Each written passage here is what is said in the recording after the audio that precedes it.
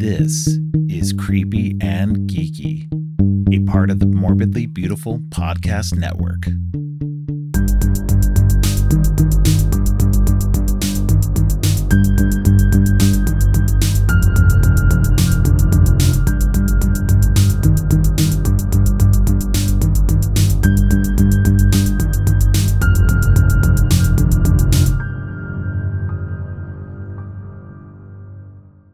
Welcome to Creepy and Geeky. I'm your host, Robert, and today is part 4 in my Saw series.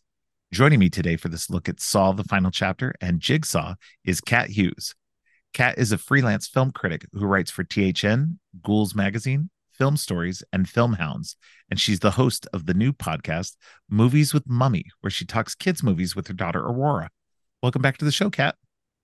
Thank you for having me. I'm ready to play a game. Ready to do this. All right. Yeah. So we actually we're kind of on these two movies are kind of a weird, like it's a weird double bill, not because they're not connected, because as we all know, all the Saw movies are connected. And, but, one is the end of the original saga of sorts. And, and Jigsaw itself is kind of this weird extra continuation of the storyline that really doesn't go anywhere past this one movie. So at least not yet. So it's been an interesting journey so far. Yeah, they are. They are interesting to pair together. But as you said, I think everything in the Saw franchise, it all threads its way neatly into one another. I know plenty of franchises that try to sort of redact and like recut and retell the lore, like, oh no, that thing you thought happened didn't happen. But Saw always makes sense. It doesn't quite do that. You think it's doing that, and then when you actually sort of get the whiteboard out and like the push pins and stuff, it's like, oh no, actually this does all make a horrible amount of sense, despite it being written by X amount of people across Right. However many years.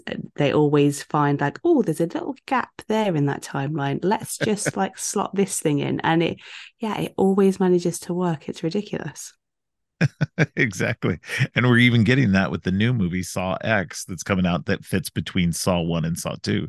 So it's like, okay, well, now we got even more of a gap to fit this one movie into. So that'll be interesting to see how they work that into.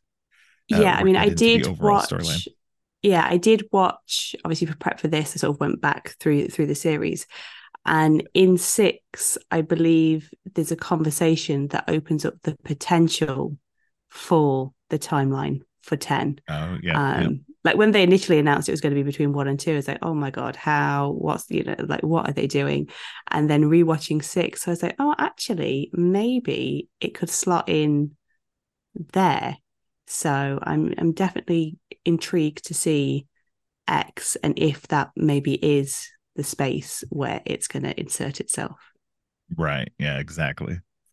Yeah, no, it should be fairly interesting. I'm excited to see it now that I've got caught up on all of these. I still have to rewatch Spiral one more time for the show, of course, and then just also for myself before I jump back into John Kramer fully. But yeah, with these two movies, we've got Saw the final chapter. We'll go ahead and jump into that one. And this one is the end of the original set of movies. When Saw came out in 2004, they quickly, like every year on like basically every year moving forward for the next 6 years afterward, they put out a new Saw movie. And they kept a fairly tight continuity, especially for a series that was not intended to actually go past the first movie. So it's wild how much they were able to fit all that in and make it make sense along the way. Yeah, I mean, horror franchises aren't known for their continuity. I mean, you think about this is the 7th film, and it still directly interconnects with the first film, and it's not a one-off. It's not like a Dream Warriors scenario where, oh look, suddenly Nancy's back, and New Nightmare, oh Right. look, she's, now the actress who plays Nancy is in it. There is a solid through line. It hasn't gone down. I mean, like Halloween or Friday the 13th, their lore was reinvented pretty much every film, it felt like. So Right. for this one to stick so closely to the John Kramer story is, I think it's really unique in terms of a horror franchise. Right. And they do kind of end it at this point. At the end of this movie, it's kind of feels like, okay, well, they've completed it. It's all done. There's nothing else that can come afterward. And yet, as we found out, that there is a couple more stories to tell later on down the road. But but at this point, we've been we've gotten all of John Kramer's story and a lot more of his backstory by this point, that filled in all the potential gaps in what we knew about him up to this point. And then plus we get more with Jill Tuck, we get more with Hoffman, and then we get the surprise return of Dr. Gordon, which was a great moment to come back round on, uh, from the first movie.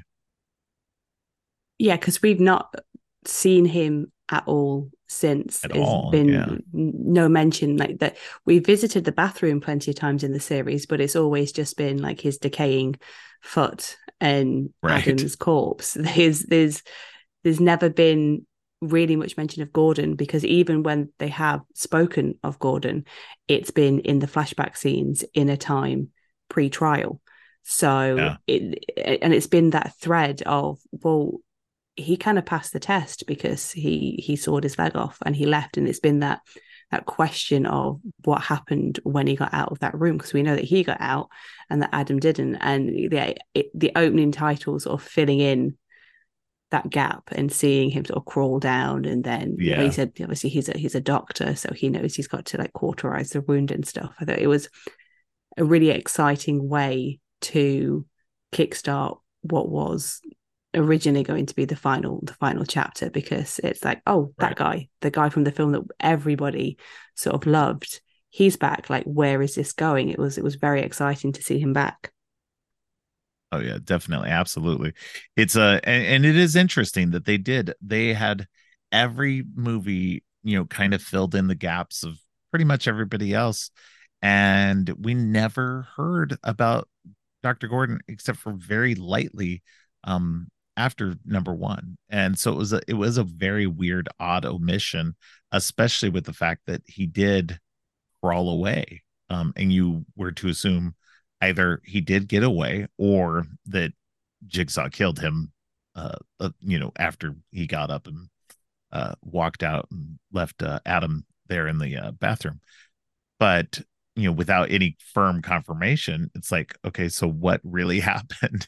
And so it was nice to, with that beginning sequence, like you said, to finally get that resolution of his story and discover, just at least in part, that he had survived and had potentially gotten out. You find out just a little bit later into the movie, yes, he did get out. He's alive. He's well again, and presumably still a doctor, but might not be. But this one's interesting too because it's this one introduces that the character Bobby Dagan, who is a who bills himself as a survivor of one of Jigsaw's traps. And because there are other survivors. We have the woman who had to chop off her arm in was that number 5? And she so we've been able to find a couple other survivors in there. And so it was nice to see some of these other ones, because there were some from I think number 6 were in there as well, in this group meeting, like a survivors group. And that's where we see Dr. Gordon again, um, with this group being led by Bobby Dagan. So it was kind of cool to see these extra survivors and see that, yes, not everybody has died and not everybody is turned to, um, Jigsaw's clutches like Amanda had. Yeah, I think that's the interesting thing because I think you forget how many people do technically survive some of these traps because you're right. There's a lot of people from six. There's like the secretary who Yes, was spared and things. She thinks she's in there, and I can't remember her character I name, think but Tanidra, the one with the who chopped off her arm. Um, it is interesting to see these people, and it makes sense that they would form a support group, but it is important that it does highlight that Jigsaw wasn't doing these trials to recruit people to his cause. He right. just Yeah. wanted them to live better. But then I also think it's quite interesting that like within that group you have got people like Tanidra's character being like, what am I supposed to learn from this? Like, I've got no arm. Like, Yeah. Yeah. How am I supposed to appreciate my life after this when yeah, I'm, like I get, you I know, get, I shouldn't have like been giving people like massive loans and getting them in debt and stuff. But how does me not having an arm teach me not to do that again? It's right. Yeah. It's, yeah, no, I think it's interesting to have, some outside, like for some different perspectives on that for sure. Cause you don't want to have everybody just be like, oh my God, yes, it changed my life and made me appreciate my life better. And like the way that, Bobby Dagan is, he's trying to present himself as this guy who was a survivor, and it changed his life and made him want to be a better person, and help to teach other people like that. And it was good to see other people who were just like, I'm just glad I survived. yeah, And and I took nothing else away from this other than I hate Jigsaw and I'm glad he's dead. yeah. And there's some wild traps teased within that as well. There's that one woman who is sharing in the group, and her trial was like to hang from a pole with a load of fans underneath them Yes. until like the other guy fell. It's like that's a very different trap to what we've seen. It's almost comedic in a way Yeah. because it's just like it's so absurd. Like, how was either one of them supposed to like survive hanging there? Yeah. Yeah. No, yeah, for sure. There's definitely some odd traps in this one that I've seen some other discussion on it that people didn't really like this one, that it felt rushed, and that that the traps were kind of weak. And I'll agree that the traps weren't the greatest in certain things, but they don't always have to be. They don't always have to be super elaborate and crazy and everything. It's more about, what it's taking from the people, Um, Yeah, I think the issue with this one is that the traps are on screen for too long. mhm. Especially like the whisper one. It's just a lot of this woman screaming, which considering Yeah, the trap is supposed to like kick up a notch if they make a noise louder than a above a whisper. whisper. It's Yeah. yeah, it feels like that one goes on for slightly too long. Yeah, And I'll agree with that. Yeah. um I think a couple of the other ones. But this is obviously the I think it's the only one that was also in 3D because it was around the time of the Yes. boom and saw although it had the Halloween crown for a number of years, Paranormal Activity came out and kind of stole its thunder, which is one of the reasons why they decided to retire the series for a while, was because they knew they couldn't compete with that. So they kind of brought in the 3D as a gimmick that Paranormal Activity didn't have to bring people in. And so I think some of the traps are obviously designed with that 3D element Right. in mind, which whenever there's 3D in a horror film, it's always a bit cheap. It's always stuff suddenly like coming out to poke you in the eye and stuff. It's a fun night at the cinema, but I Yeah. kind of feel that they were focusing more on that aspect than let's make some really good traps. But saying that, I love like the lovers quarrel sort of opening in the middle of town, and it's like the two Yes. guys and I I liked really it was very public instead of just being hidden like they normally are. I thought that yeah was a great opening because it was so public, and it was just like, putting all their dirty laundry out there and everything, and just having people freaking out about it. It was that part was great for sure. Yeah, but there's people freaking out, and then there's also people just like filming it and stuff, because that's what Yeah, happens whenever anything happens in the world. true. There's the people that stand there recording it. So it was a nice sort of bit of social commentary. But I love how it plays out. I love that the guys are just like, you know what? Is she worth this? Because she's like, oh yeah, Right. kill him. And then the other one gets the upper hand, and she's like, no, no, I didn't mean it when I just said that I loved him. I had to say that. No, and I just kind of, I feel that this one is where the franchise really starts to embrace its humor more, Right. and like in That's that yeah. trap itself, when they're just like, shall we stop, mate? And they're like, yeah, all right. And then their girlfriend is, like sawn in half. Right. It is, it's nice humor. And then you've got the um Gibson character, who is like straight out of like a Lethal Weapon film or something. He's like wisecracking here, there, and everywhere. This Yeah. one did seem to be going for that fun factor coupled with the 3D. It was going for like, we're going to give you laughs, we're going to give you thrills and spills with this one. Right. Yeah, and I think it's interesting too because I don't think I saw any of the Saw movies in the theater. No, I didn't see any of them. The only one that I've seen so far in the theater was Spiral. Um because I came to all these pretty late. Um I think I'd seen the first one on DVD not too long after it came out on DVD, but beyond that I was just like, okay, they're interesting. That I'm not a huge fan, but they're interesting. But then later on I uh, jumped in and watched all of them up to seven and enjoyed them. I thought they were all pretty good. And this one, this one was interesting because I didn't see it in 3D. And while watching it, especially this time, there were moments where I could sit there and go, okay, well, 3D would have worked, I guess, in this moment. But there was nothing that really jumped out as being really super made for 3D. And of course, obviously there were a couple of moments where things were like poking out, where they were going to poke into an eye or something like that. But it's just still was like, maybe it was better in the theater with the actual 3D, but this one just didn't scream like that to me. And whenever I see a horror movie that's in 3D, that's what I want. Like, I know it's cheesy and everything like that, but I think that's what makes 3D fun, is that it is that gimmick to poke things out at you at the audience rather than immersing you in things.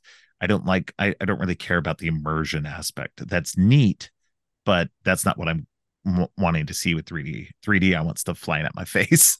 um Yeah, so yeah. this one just didn't feel like that compared to something like My Bloody Valentine in 3D, or even the terrible Final Destination movie that was in 3D. Um, at least those had stuff flying at your face, and that's what felt like this was lacking in that way. That even whenever I'm watching one of those other movies in 2D, it's still stuff flying at you and trying to do that. Whereas this one just did not feel like that at all. No, this one very much was like blood splatter was Yeah. sort of appeared to be like coming at you, which, yeah, watching it just in a home environment without the 3D is just, oh look, there's some blood flying around. It doesn't, you're Right. right, it's not like Jason Voorhees with a pitchfork, coming out of the screen at you, or the pickaxe from My Bloody Valentine 3D. It's definitely muted on those 3D aspects. But I mean, for me, like Saw was my franchise. As much as I was a teenager during the Scream era, I was a couple of years too young to see any of those in theaters. But Right. Saw was the franchise where I got to see all of them in the theater. Although I didn't go to see two in the theater because my boyfriend at the time wasn't really a fan of the first one, so he didn't want to come to the second one. But from three onwards, it was like a Halloween tradition for me and my mum to go and watch the latest Saw film together, which was so much fun to be able to do that. And what I would do in the lead up to each film is I would watch one film a night. So by the time I got to Saw 3D, I basically had a week of Saw, which was a great week. Settled down on like the Sunday with Saw, and then the Saturday I was in the cinema watching Saw 3D. It was a great week. Yeah. No, that's awesome. Yeah, no, it if you can do these, like if you watch this original seven, you just watch them like one a day. It's a great week. It's a great the way to watch them if you don't want to binge like more than one at a time.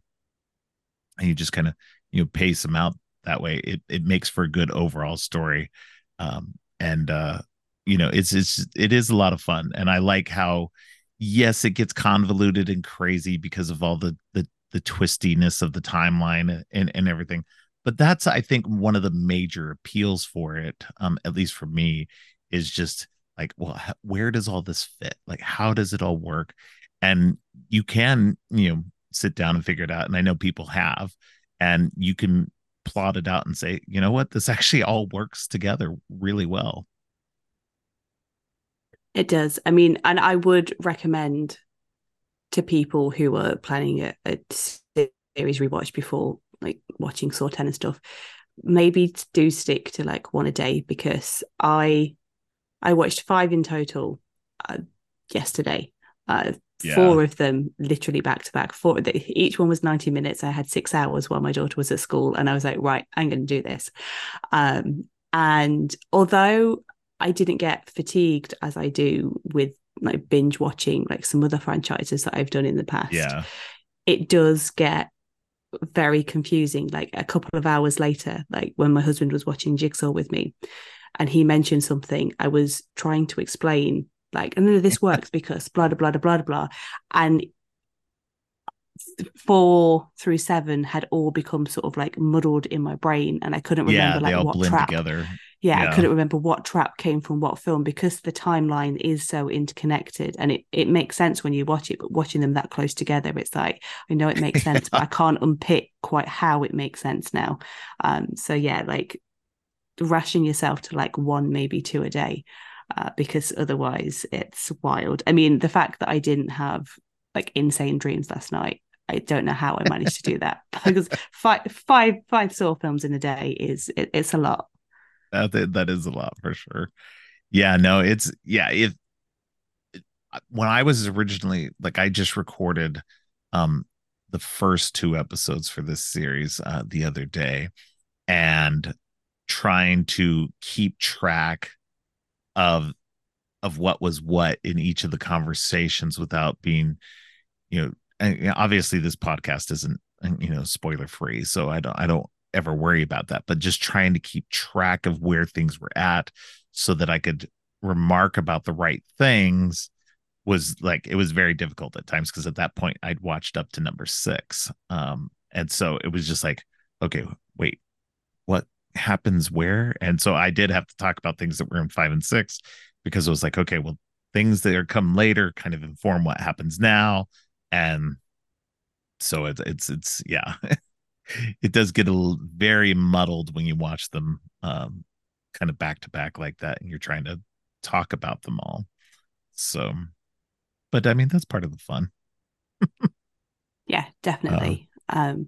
but yeah, it's a, this movie, like I said, this movie is the final movie of the original storyline. Like you said, they stopped it because of paranormal activity, and probably other stuff that was coming up at the time that was, kind of taken away from it and kind of given more stuff. Because I mean, by the seventh installment, no matter how good it is, people are going to still be kind of like, oh my god, another Saw movie. Yeah, And so it's kind of better to space things out rather than doing them year by year by year. Usually give it a couple of years between, I've always found, is like the better way of doing it, so you're not getting too much fatigue on that. I think that's kind of what people are experiencing now with the Marvel movies. As much as I enjoy the Marvel movies and I have no problem with them because they are so different between each one of them, that I think most people are just like, oh my god, another one. So yeah, I understand it from that perspective, again, because you're watching these every year and you're just like, okay, I can't invest in that much every yeah. year. But I yeah, I think what Marvel did wrong is they then started flooding TV series out as well. So it wasn't yeah, just I go and watch like a couple of films each year. It's also now before I do that, I've got to watch this series because there's this character who's going to become a main character in this. And I think that's really what kicked in that fatigue. But yeah, right. Thor every year, as much as it was, it was a nice tradition for me. I completely get. Okay, there's some fireworks going off. Yeah. Can you hear them? What was it? There's some fireworks going off. Can you hear them? Oh no, I didn't hear it. No. Okay, that's fine. I'll continue. Um, yeah, as much as like it was a celebration for me, I completely understand like fatigue Yeah. coming in because it's like, but just, I mean, the fact that all 10 of these films are releasing in the cinema is again, it's not seen too often within a horror No. franchise. There's obviously some testament of quality to this series that means that Lionsgate keep getting it into cinemas. I mean, look at poor Hellraiser. That got what, like maybe 3, 4 films into the theaters before they all went DTV. I think it was even fewer for something like Leprechaun. So the fact that all of these are in the cinema is it's just a testament to the quality of the series. Yeah, definitely. I I I agree with that. I think that there's not very many. I mean, I think all the Nightmare on Elm Street movies made it to theaters. Um, all I think all the Jason movies, all the Friday the 13th movies made it to theaters, maybe just barely. With Jason X. But it's I think most horror franchises don't typically get that. You look at like Child's Play. I don't think the last two movies even made it to theaters. They were direct to No. video. Um, and it's just it's nice when it's nice with this franchise that their quality is always there too. They're not even though they're inexpensive, they're not cheap. They never look cheap. And that's what's nice. That's what's been nice about it. And I think overall the stories have been generally pretty good across the franchise. So um but yeah, I like this one. I like how it ties everything up by the end. I'm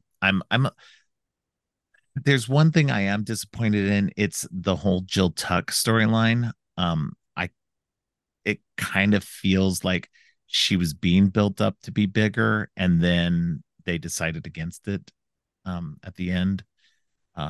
So that was kind of disappointing because I kind of felt like she was a good um because people talk about Hoffman and Amanda and Gordon being um these disciples of John Kramer, but Jill was there along with him the whole time. And like I felt like she was kind of the better heir, and that she didn't really get her due as much as she probably should have. Yeah, for me, I think both Hoffman and Jill in Seven kind of get a bit of a disservice. It almost becomes a little bit slasher movie with him Yeah, just spending the film chasing her and her like yeah, running yeah, away, being a bit of a damsel. And I think that what the franchise has built up until that point is that Jill isn't a damsel. She works at this clinic with some really unsavory characters, and she has, I think, John even says to her, why are you working here with these people? What is it about these people? And she has got that gumption to stick and say that no, I want to help these people, and she can hold her own with them. And even when John turns, she isn't as disturbed as you would yeah. As expect you would think, yeah, as somebody to be. And I think she can see where he is coming from, and she understands it. Obviously, when she's presented with Amanda as, look, it works, and Amanda's like, yeah, yeah, I'm completely changed. I think she comes around to the idea, and then you know because she's obviously been around like Hoffman and people during these bits because they're all aware of her and her knowledge and Yeah. stuff. So for them to have be like, oh no, Hoffman's coming to get me, it doesn't feel quite like Yeah. the character that we've come to know. And it kind of feels like there was maybe more story, but when they decided to end it, they were like, well, what do we do with Jill? And it just Yeah. became well, let's just bundle her off. Yeah, that's what it felt like to me too. Like it's just like there was probably potential storylines that they were going to do, but then because they wanted to take a break from it, they were just like, okay, well, we can't leave it hanging and not do something for a few years. We got to, cut it short and just make it. But at the same time, it's just weirdly frustrating because at that moment where Hoffman and Jill die, then they present Gordon as like another secret, disciple of Jigsaw, and that you know that seems like okay. Well, now is he going to be going off and doing his own, like? Are we getting more movies with him now as the main killer? And so it's like, what does this mean? And then it goes nowhere. So it's just like, what are you guys doing? I was so excited when the pig mask was taken off and it was Gordon Me underneath. too. It made so much sense. And then suddenly, because I was talking on a pod on the pod on the pendulum about Saw 2, and one of the things came up was that John's apparently a surgeon now because he can just like insert a key in like behind Yeah. somebody's eye. Like, wow, there's no end to this man's talents. But then suddenly it makes sense because he's had a surgeon on staff, so he's been Yep. there doing the key. He's been like sewing people's mouths up and stuff, and I guess also helping out those like Denedra's character who survived the trap minus Yeah. minus an arm. He's there to offer that sort of first aid triage um, in some capacity. And it just made beautiful sense. And I actually met Carrie at a convention a couple of years after. And because Oh he's yeah. not alone, he's got two other people Yeah. with him. Yeah. And Yep. that's like I remember like There's saying like because my it always bugged my mum. My mum hates an open ending. She likes her films to be like pretty closed off. She hates an ambiguous ending, yeah. and that always really bothered her that she didn't know. And so I was talking to him and I was saying, you're probably not allowed to like say or anything, which is completely understandable. But who's under the hoods? And what he said was that it was the two guys from the Lovers Quarrel Trap. Oh, interesting. I Yeah, it was like supposed to that. be like after that trap, they were then sort of recruited by Gordon to be like his like second and third, and that a future story would have centered on those three a bit more, which obviously Yeah. eventually when they came to do Jigsaw, they decided not to go with that. But I thought that was quite interesting that they did have a plan for the identities of whose those people were. Yeah. That's disappointing because that is I do get frustrated with like leaving something open like that. And maybe it's something they'll come back to, but if they don't come back to it soon, I feel like they're just kind of leaving it on the floor.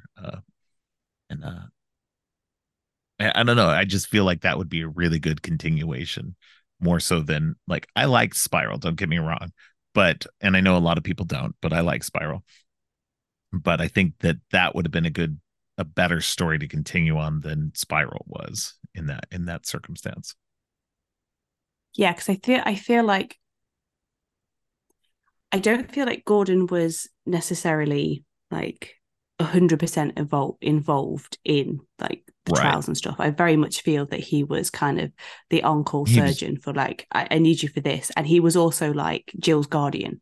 yeah, We see the thing exactly. where like John's like, if anything ever happens to Jill, it's like he's like a sleeper agent, Yeah. Jigsaw. Like he will be activated in this scenario. And obviously his mission is to kill off Hoffman, who has been the reigning Jigsaw. So it very much then makes sense that this sleeper agent becomes fully activated and takes over the mantle. And then he's got his own two disciples who can help him because he is a man with one leg. He's Yeah. not going to have the strength of He's someone like Hoffman to collect victims. So he needs some, much like a cancer ridden John, he needs somebody to go out and get these people for him. right. Yeah. And what better than two young 20-year-old new guys like that? That's, perfect for that. Yeah, that's so disappointing. And especially because it does seem like as much as John was like, definitely wanting Hoffman to be his protege, he also was aware of Hoffman and probably could see the potential for Hoffman to go off and doing his own thing and going off book like that. And that's why he had that backup plan for Gordon the whole time. Yeah. And it's obviously it's so how all these relationships between them all sort of work in.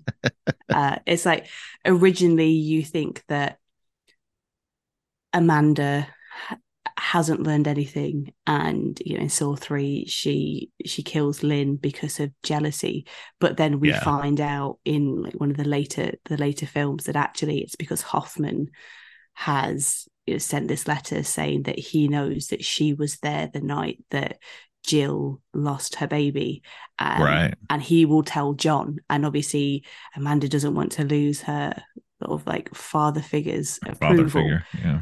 so she's desperately trying to keep this secret, so that's why she does it. And it's like there's this sort of almost like really twisted brother sister dynamic between Yeah. Amanda and Hoffman, where they both want daddy's approval, but like the brother is just a bit more conniving.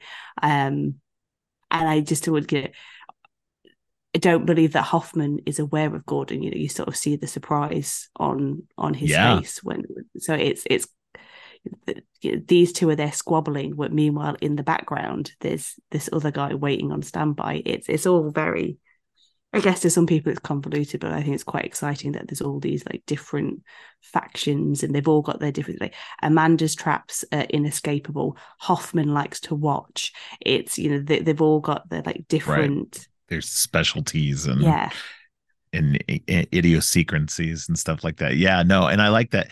And I also like that Jigsaw was playing it close to the vest. Like anytime he did have somebody else who was part of his game, he didn't always tell Amanda or Hoffman. He was very much playing lots of pieces and very much as a puzzle that we don't see the full picture yet. And I still feel like we don't have the full picture yet because there's still pieces left to be put into the to be put into it. yeah, I agree. So this is probably one of my weaker of the series, but I still really enjoy it, and that ending Yeah. sort of like saves Yeah. it in a way. I find it hard to watch this one in the wake of Chester Bennington's passing, Yeah. especially because his trap is what I think. To me, it feels like one of the gnarlier ones. Like he's like super glued to Oh yeah. a Okay. Yeah.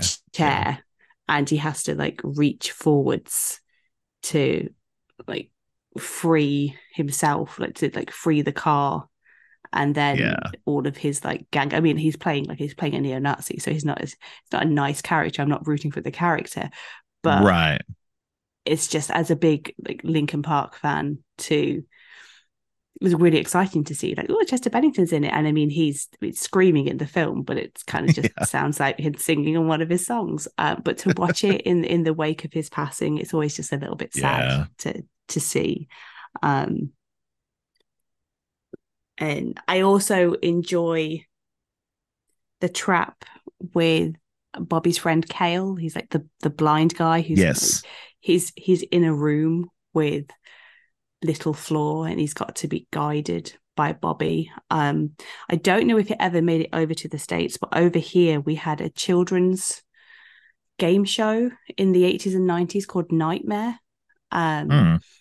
and it would be like team of three kids, and one of them would go into, there was the dungeon master, and one of them would go into the dungeon, and the other two would basically watch them on screens and have to sort of like guide them through different scenarios. And they were always like on the run from a baddie. And if the baddie got them, then their game was over. But one of Yeah. the rooms, because it was all obviously like green screen and whatnot, but one of the Yeah. rooms, they had a helmet on and they couldn't see. And that one of the rooms was the floor kept changing like configuration and like slabs kept falling. So their guides had to be like a step Oh wow. forwards, half a step to the left, half a step to the right. And whenever I watch that trap, I'm just instantly transported back to watching Nightmare as a kid, which was a lot of fun. So I do enjoy some of the traps in Seven, but Yeah. it is a slightly weaker film, I think. Yeah. No, and I think part of that is because of the character of Bobby Dagan. Like it's for me anyway. I just like because ultimately you find out that he was not in any of the traps. He's just telling a story to make himself some money. And so then he's now put into a new or he's actually put into a trap now with all the people who are around him who helped facilitate that, his friend, his lawyer, his publicist, and all these, so he has to save each one of them, and at the end save his wife who doesn't know anything about this, and but along the way he actually has to do things that are going to hurt him, as well as hurting slash killing the people who were involved in it. And like I just didn't care. Like that's the major thing. Like normally I'm like, oh, I'm not super invested in any of it because obviously these are always terrible people. But like what he was doing wasn't really that bad. So it was just like, yeah, I get you're lying about it, but it's like, whatever. But um, but I just didn't care. That was part of it. And like as much as the traps were interesting and everything like that, I just thought the overall storyline with him was just kind of weak, and that was my only problem with it. But otherwise, like everything else was generally pretty good. I didn't really care for the cop that was pursuing them either. He just he didn't feel as strong as some of the other police in the series.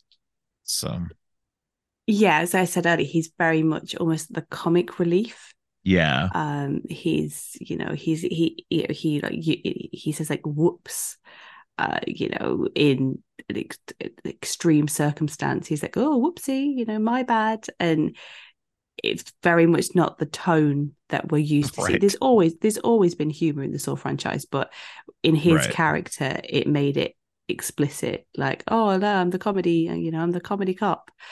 yeah, So yeah, he's not as strong as some of the other ones that have been presented throughout the series. yeah.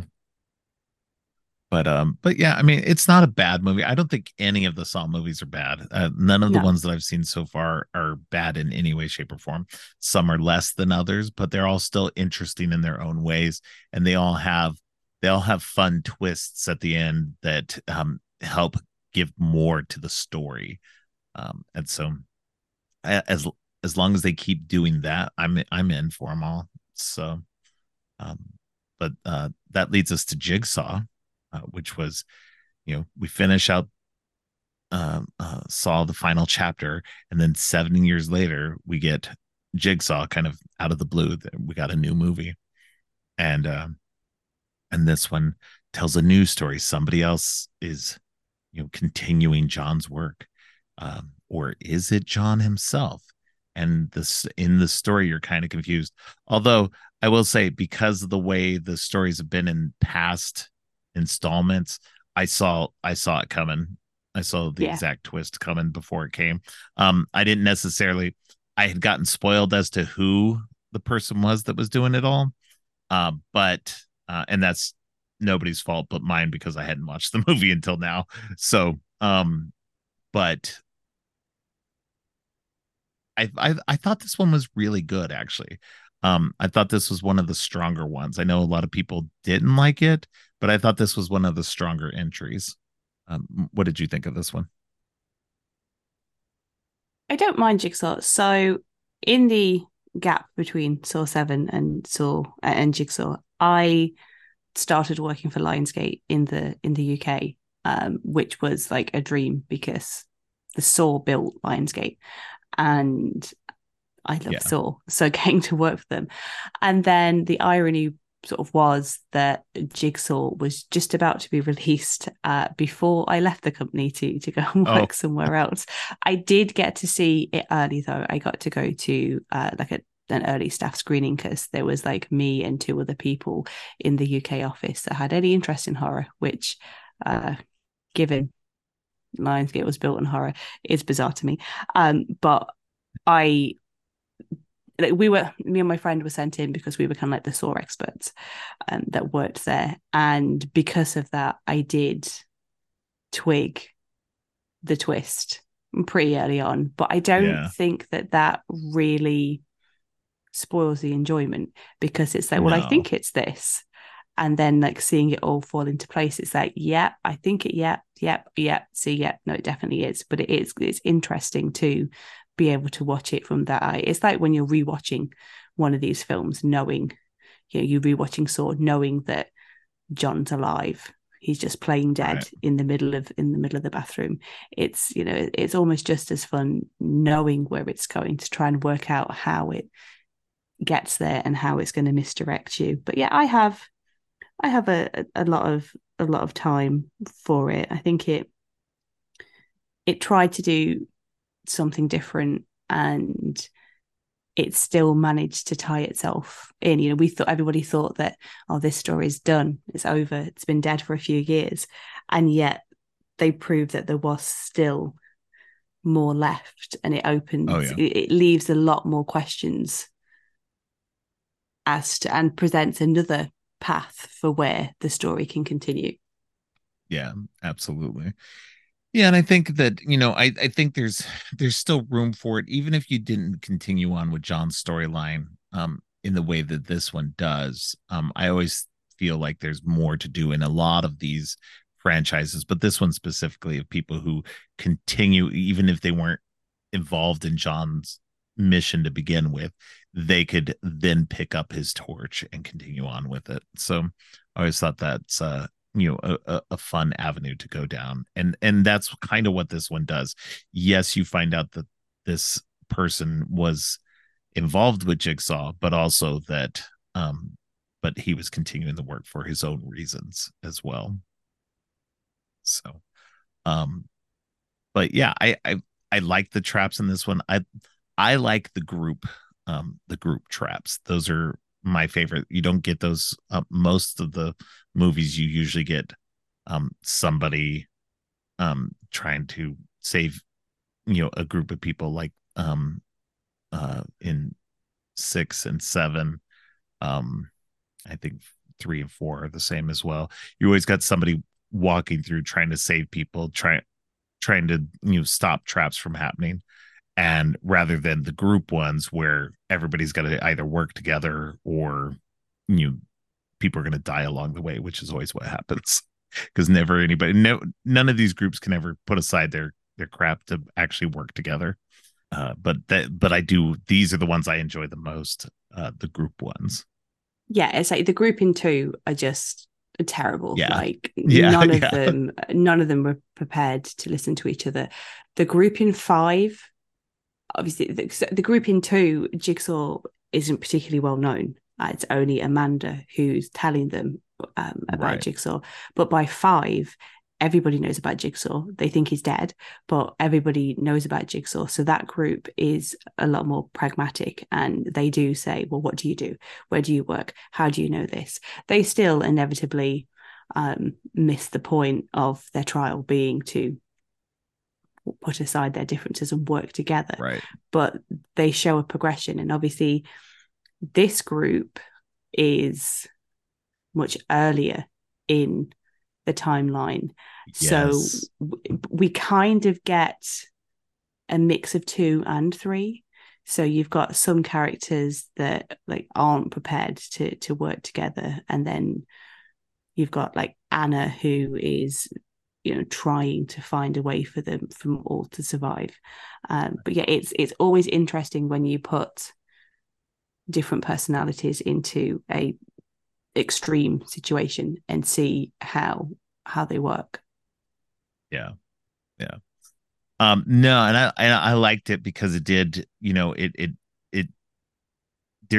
it always feels like they're always going to kind of do this, is that he had so many different games going on that um you never know when another one's going to be found out later.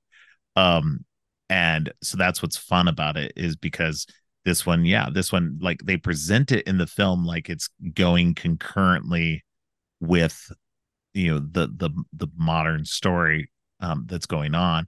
But obviously, as you find out towards the end, that no, this happened already a long time ago.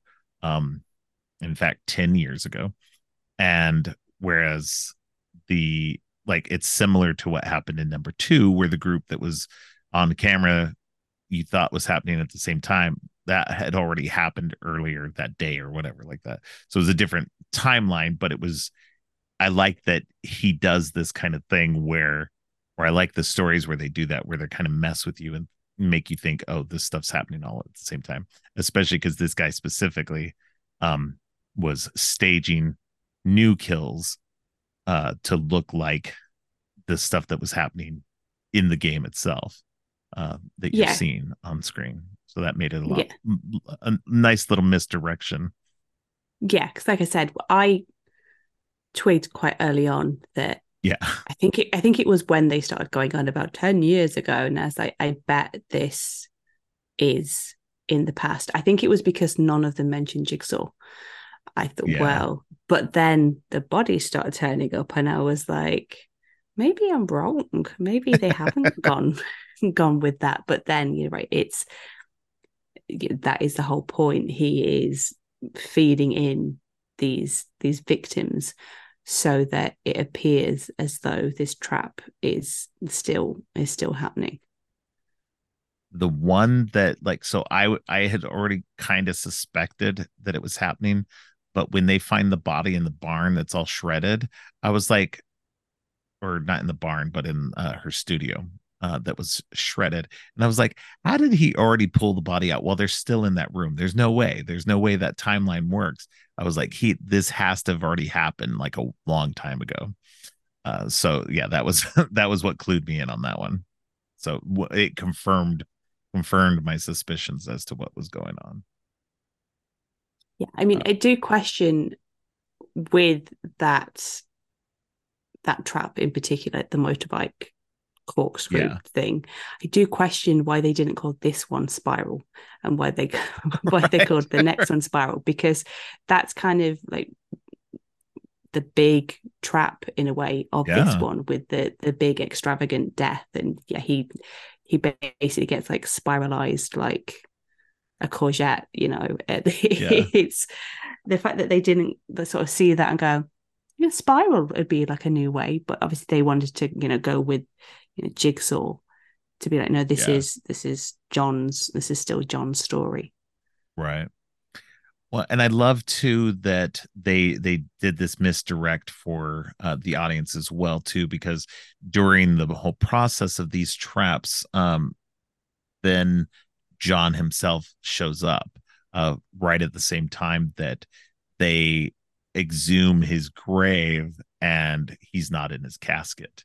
And so you're like, oh my God, is he really actually alive? Did he somehow, after all the evidence that we've seen, not only beat the cancer, but, beat having his throat cut? Yeah, Is like, has this now become supernatural in some way? So, which I was like, obviously not. Anybody who watches this stuff knows that, like, it's not going to be that the case. It's fun, don't get me wrong, but it's not going to be the case. So, but it was a great way bringing Tobin Bell back to the franchise, and because it's great having him back in every installment like this.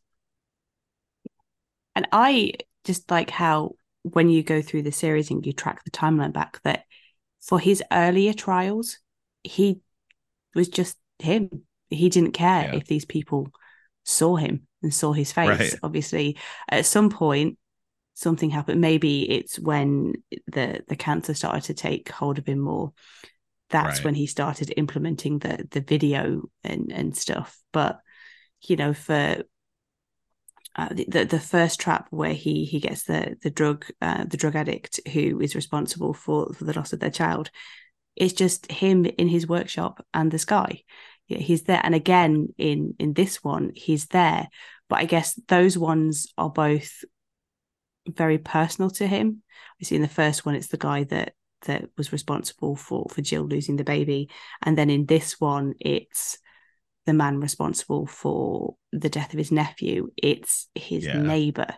It's like when it's personal, he gets full on. And same, Make sure to in show his Saw, face. Yeah. yeah, like even obviously in Saw, he is in the room with Gordon, who he obviously Yeah. blames for a lot of things. So I think it's quite interesting to sort of track it through and be like, so at what point did he decide that he needed like a symbol? At what point did he become Batman? What point did that happen?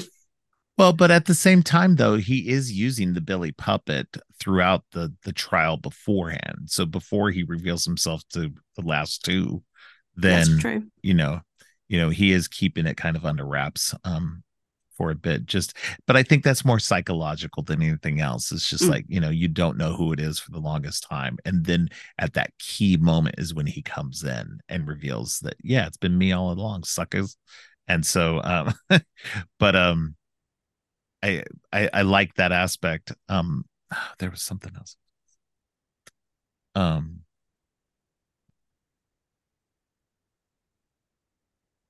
but yeah, I think that. Oh, I like that this one, while it definitely feels part of the Saw franchise, and it does.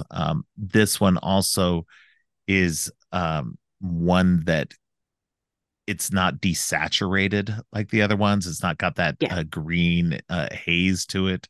The filter that they put on all the previous movies. So this one feels like it's more outdoors at times. You get a lot more outdoor aspects, more daylight, and more.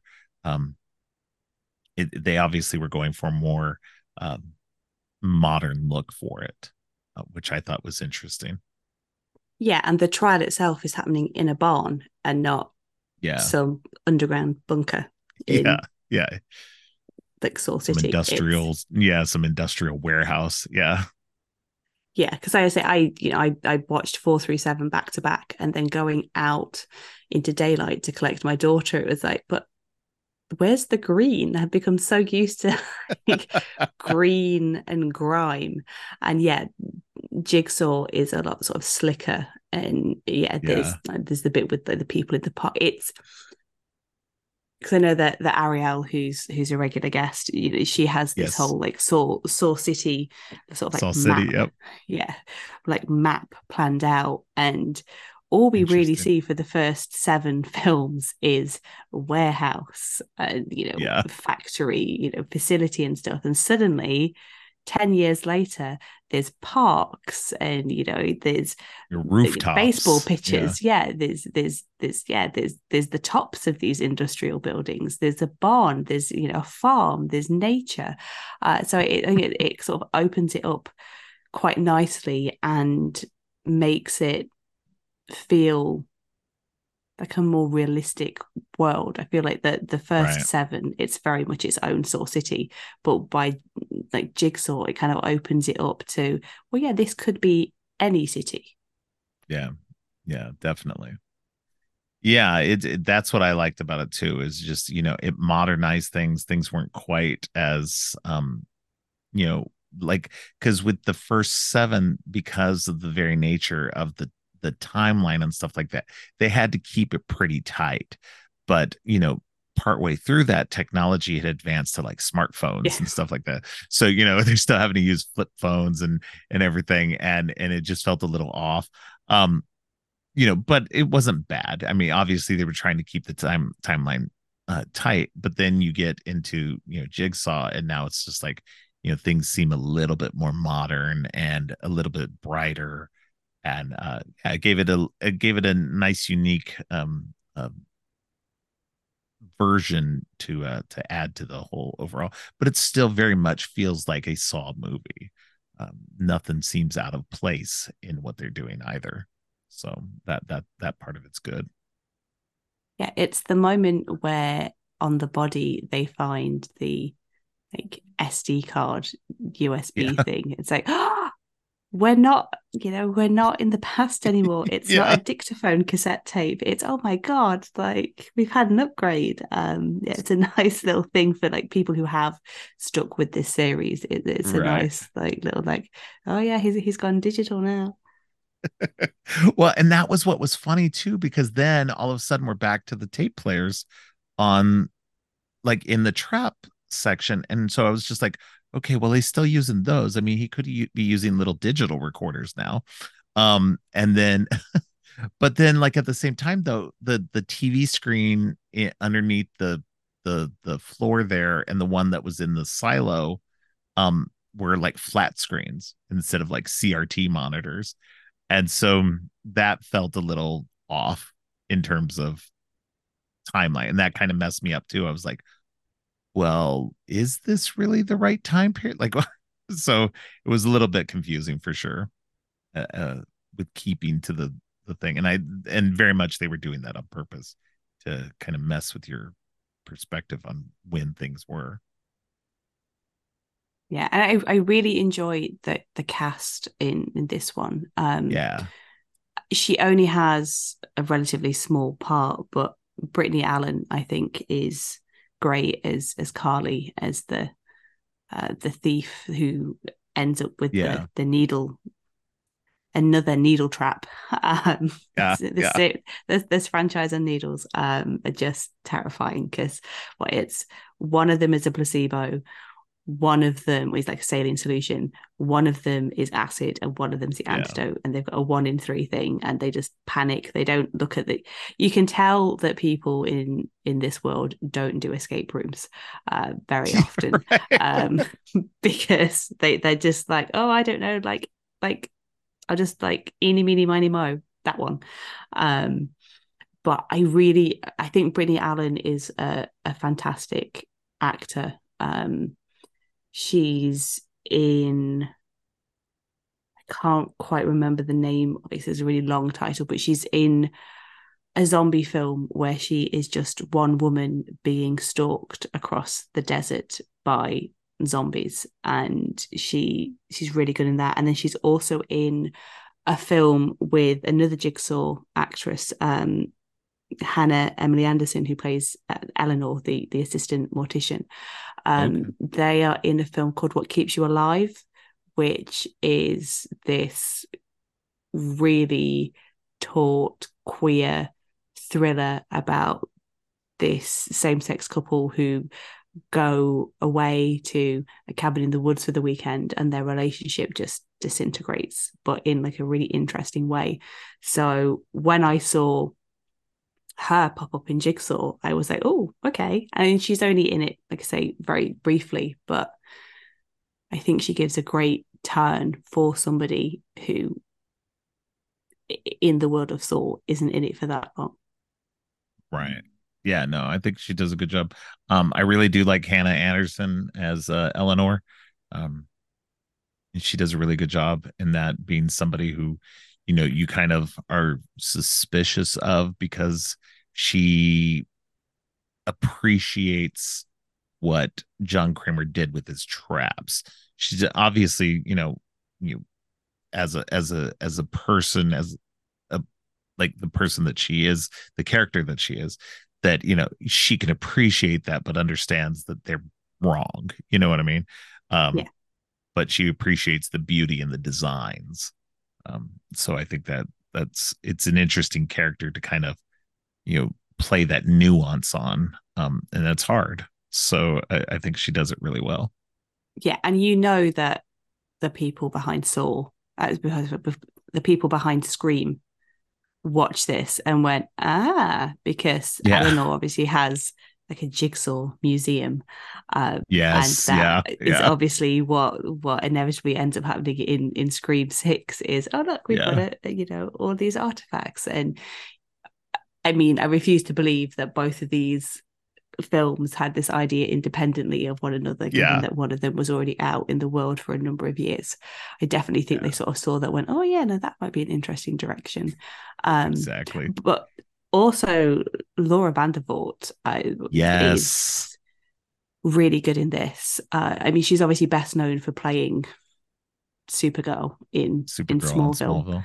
Yep. She was in a werewolf TV show called Bitten, and she was in the Soska Sisters remake of Rabid. But I really like the character of Anna in Jigsaw. She's a very complicated woman, and as much as Yeah. you might see the twist coming with the time that where we are in time, her character twist is just horrific. And Oh, it's yeah. like, even back then when I didn't have children and didn't necessarily see myself having a child at any point in the near future, that is just brutal. And because we're Oh, we're very not much.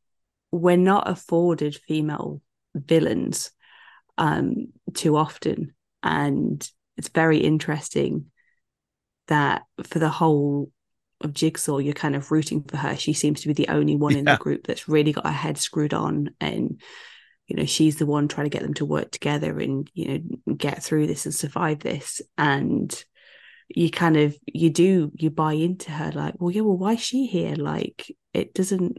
Okay, she let Right. her marriage collapse.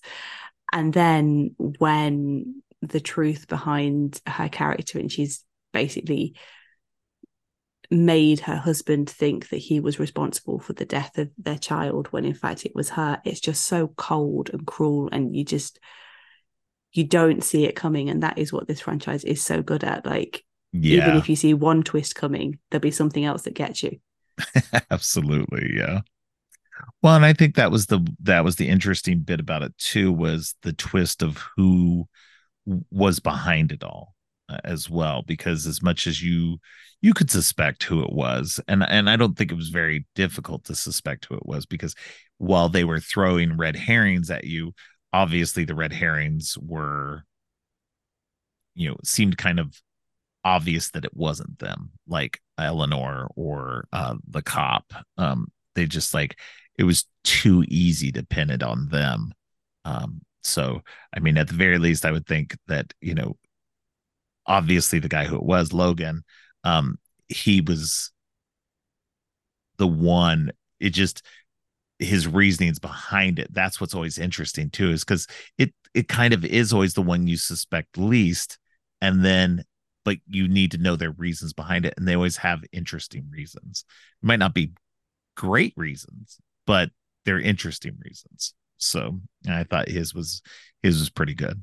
Yeah, he's an interesting character, and when obviously it reveals all of like the truth behind him and how he interconnects again, it makes sense. This series Right. just manages to work itself in, because, and I think this is what I was mentioning earlier, where I kind of went down like a rabbit hole with my husband. Was he was like, well, how was he involved? Like, how would that work? Because we've heard nothing about him. And it's like, well, no, it does still work, because like, this is an early Jigsaw trap, and Right.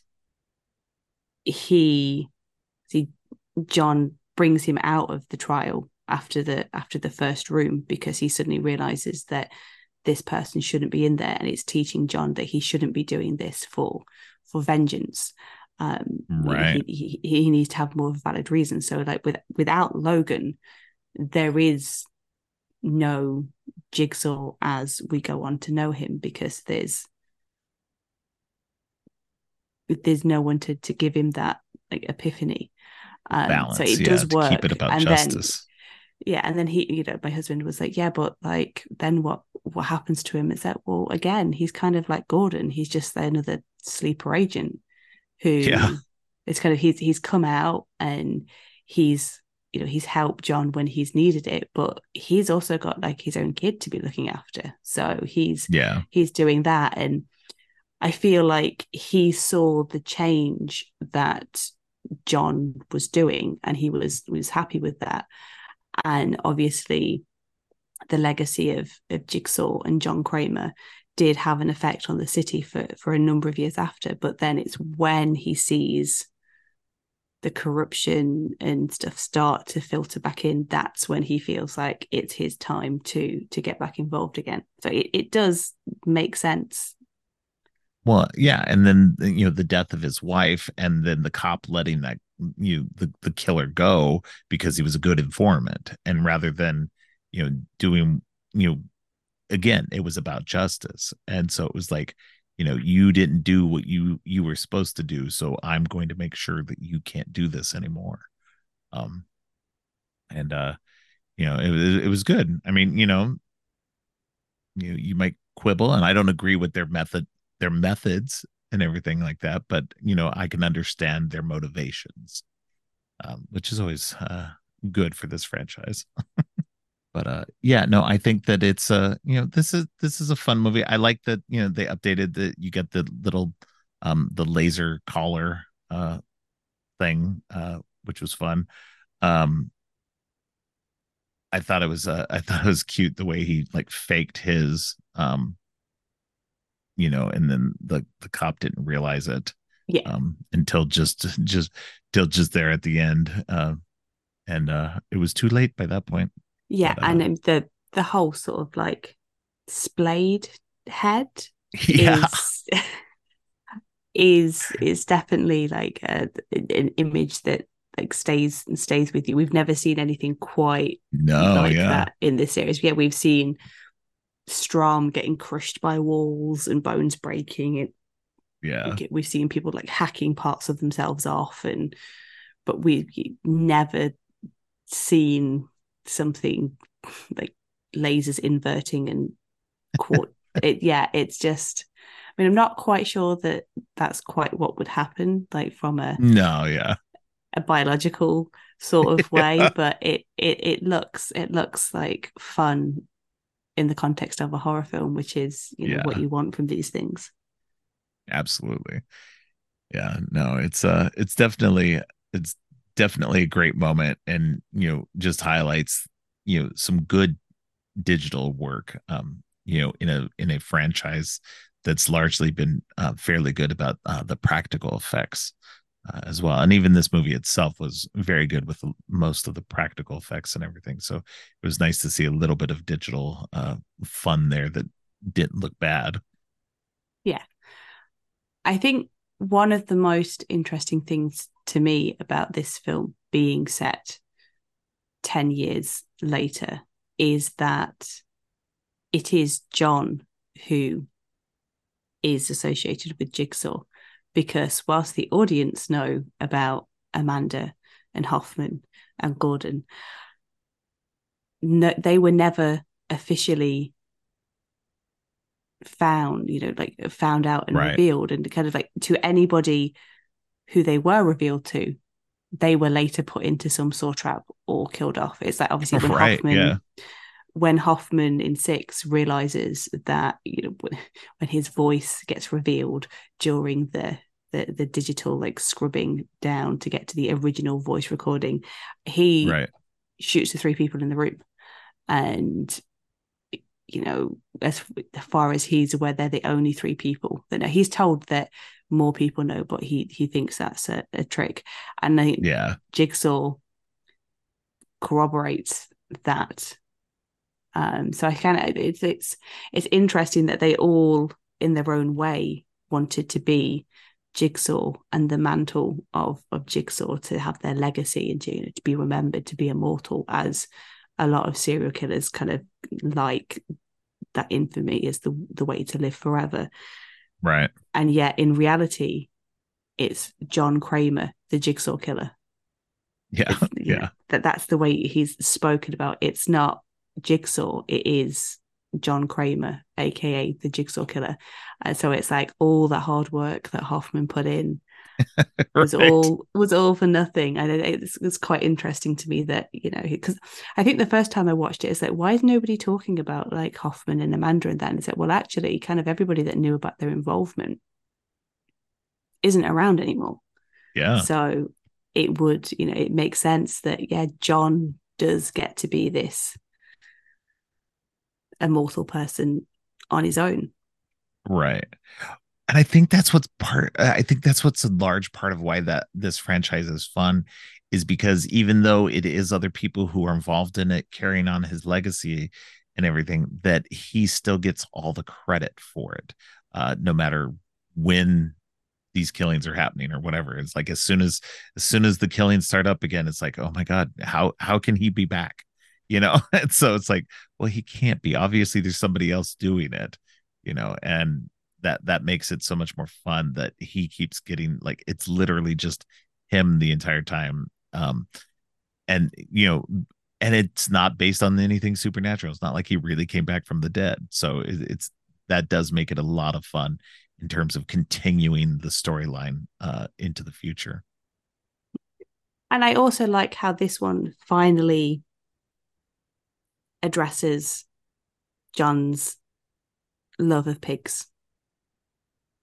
So this is happening. The barn is actually the Tuck pig farm, which is from Jill's Yeah. family. And when he has Anna and Ryan at the end, he's explaining how like pigs are those beautiful, sensitive creatures. They respond to the emotions of other of other animals and even humans. Because Right. I've always we always understood that Billy the puppet has sentimental reasons. It was going to be a toy for his son Gideon, and it's sort of like a way to have his son around in a twisted way. But the pig Right. mask has never really made sense to me. Like, well, how does a pig correlate to this? And in this one, we find out that John just really liked pigs. And, I get it. If I was to become a jigsaw, I would probably have my disciples like wearing raccoon masks or cat masks. So I get it. It was nice. It was nice to, like, at least in some way, for them to try and acknowledge like how he settled on a pig mask. Yeah. Well, but they kind of did that in an earlier installment too, where he was going after Hoffman in that market or whatever, and he grabbed the pig mask. But that was kind of like a throwaway. It was just to go, oh yeah, that's why he does the pig mask now. He just, that other one was kind of cartoonish, and he decided to go for a more realistic one. But it does, yeah. I like how they add the the the better wrinkle that the reason why he was drawn to the pig mask was because of his love of pigs. So that a nice, again, it's always great when we get little additions to the overall story like this. So but yeah, that's all I have on these movies. Is there anything that you wanted to mention that we didn't talk about yet? No, that sort of covers off most of them. Like I say, it's a sequel prequel that works Yeah. really.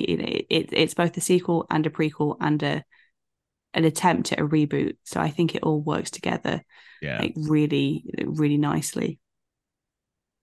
Yeah, no, I think it worked really well. I know that I guess at the time people didn't really appreciate it as much. And it's since, I think, some people have come back around on it a little bit more. Um but I think that, I think it works well within all of it. Um and next we got Spiral, which I know this one, Spiral, goes off in a different direction, not in a different direction, but you know it doesn't associate as much with John Kramer, and so that I know that that one itself is pretty divisive. um, Yeah. I and think people so had a problem. Yeah, I think people had a problem with Jigsaw until they saw Spiral, and those people were yeah, like, yeah, "Oh no, yeah, like Jigsaw's fine." And I don't have a problem. I don't have a problem with Spiral. But I watched it very much as this is. I mean, it's Spiral, the Book of Saw. It's not yes, meant to be a continuation of John Kramer's story. John Right. Kramer had his, he had his like 8 films. Now we're going to try and like kickstart it in a different direction Right. with different things.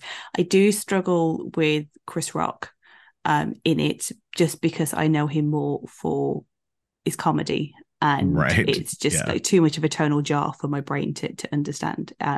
It's like when I hear certain actors who I know for like playing an American character or something suddenly start speaking with a Cockney accent. I'm like, my head, no, go back to talking how you're supposed to talk.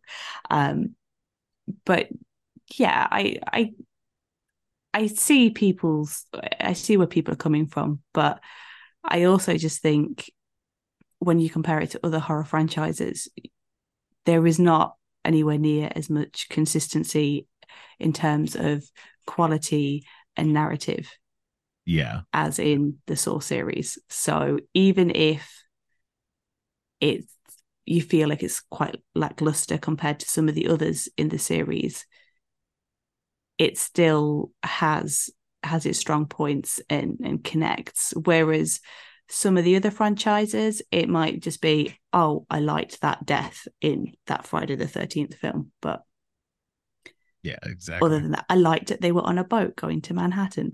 I liked that there was toxic waste.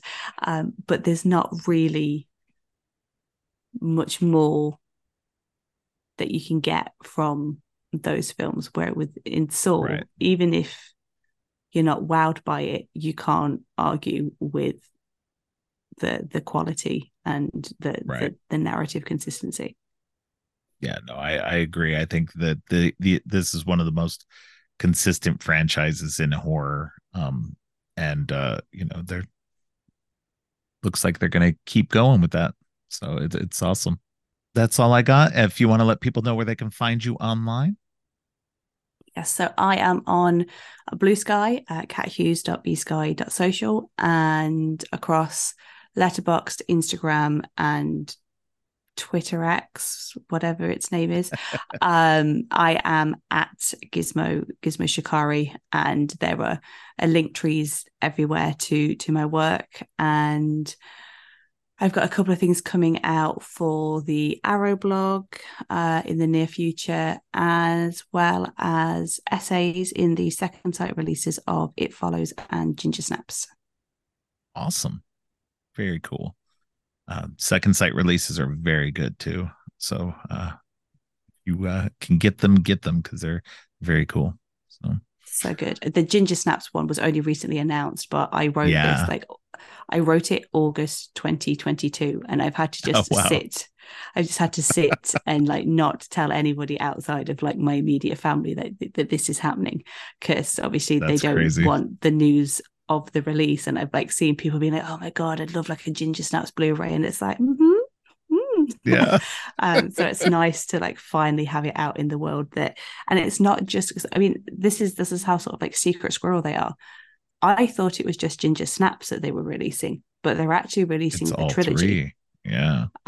So like even me as somebody who was involved with the release, I didn't know it was going to be all three, and I'm so excited to get a copy because of the fact that, like with Saw, I think that the Ginger Snaps trilogy is a really solid trilogy that all Oh yeah. works. The fact that you've got the same actors coming back, and you've got your original, you've got your sequel, which makes sense, and then you've got your prequel where they go like properly back in time, sort of like Evil Dead and stuff. It's a really tight trilogy, and the fact that they're all going to be released is just so exciting. That's awesome. That's very cool. Yeah, it looks like a good set. So yeah, anybody who can grab that, I know that some places will be able to sell it here in the States as well. So um, that'll be really cool. All right. Well, I appreciate you coming on. Thank you very much. Thank you for having me. Yeah, always. It's always a good time having you on. And I'm sure you'll be back pretty soon. Yes, definitely. Thanks again to Kat for joining me. On Friday, Ashley Thomas returns to talk about Thor Ragnarok, and on Monday, Katrina returns to complete my Saw series with Spiral and Saw X. And it's also my second anniversary episode. So make sure to be here for that. Thanks for listening. Creepy and Geeky is a part of the Morbidly Beautiful podcast network. Please check out morbidlybeautiful.com/podcasts for more great shows. If you like what you've heard, please consider giving the show 5 stars and a review on Apple Podcasts and Spotify. Also, please share the podcast on social media to help spread the word. Make sure to subscribe on your favorite podcast app or at creepyandgeeky.com. Music for the podcast is Gratitude, composed by Jerry Smith. You can follow the podcast on social media at Creepy and Geeky on both Twitter and Instagram. If you'd like to follow me, I'm Geek Thulu on Twitter and Blue Sky, and geek.thulu on Instagram. You can support the podcast by ordering teas and more on TeePublic or by donating to the coffee page. All of the links are in the show notes. Finally, don't forget, stay creepy.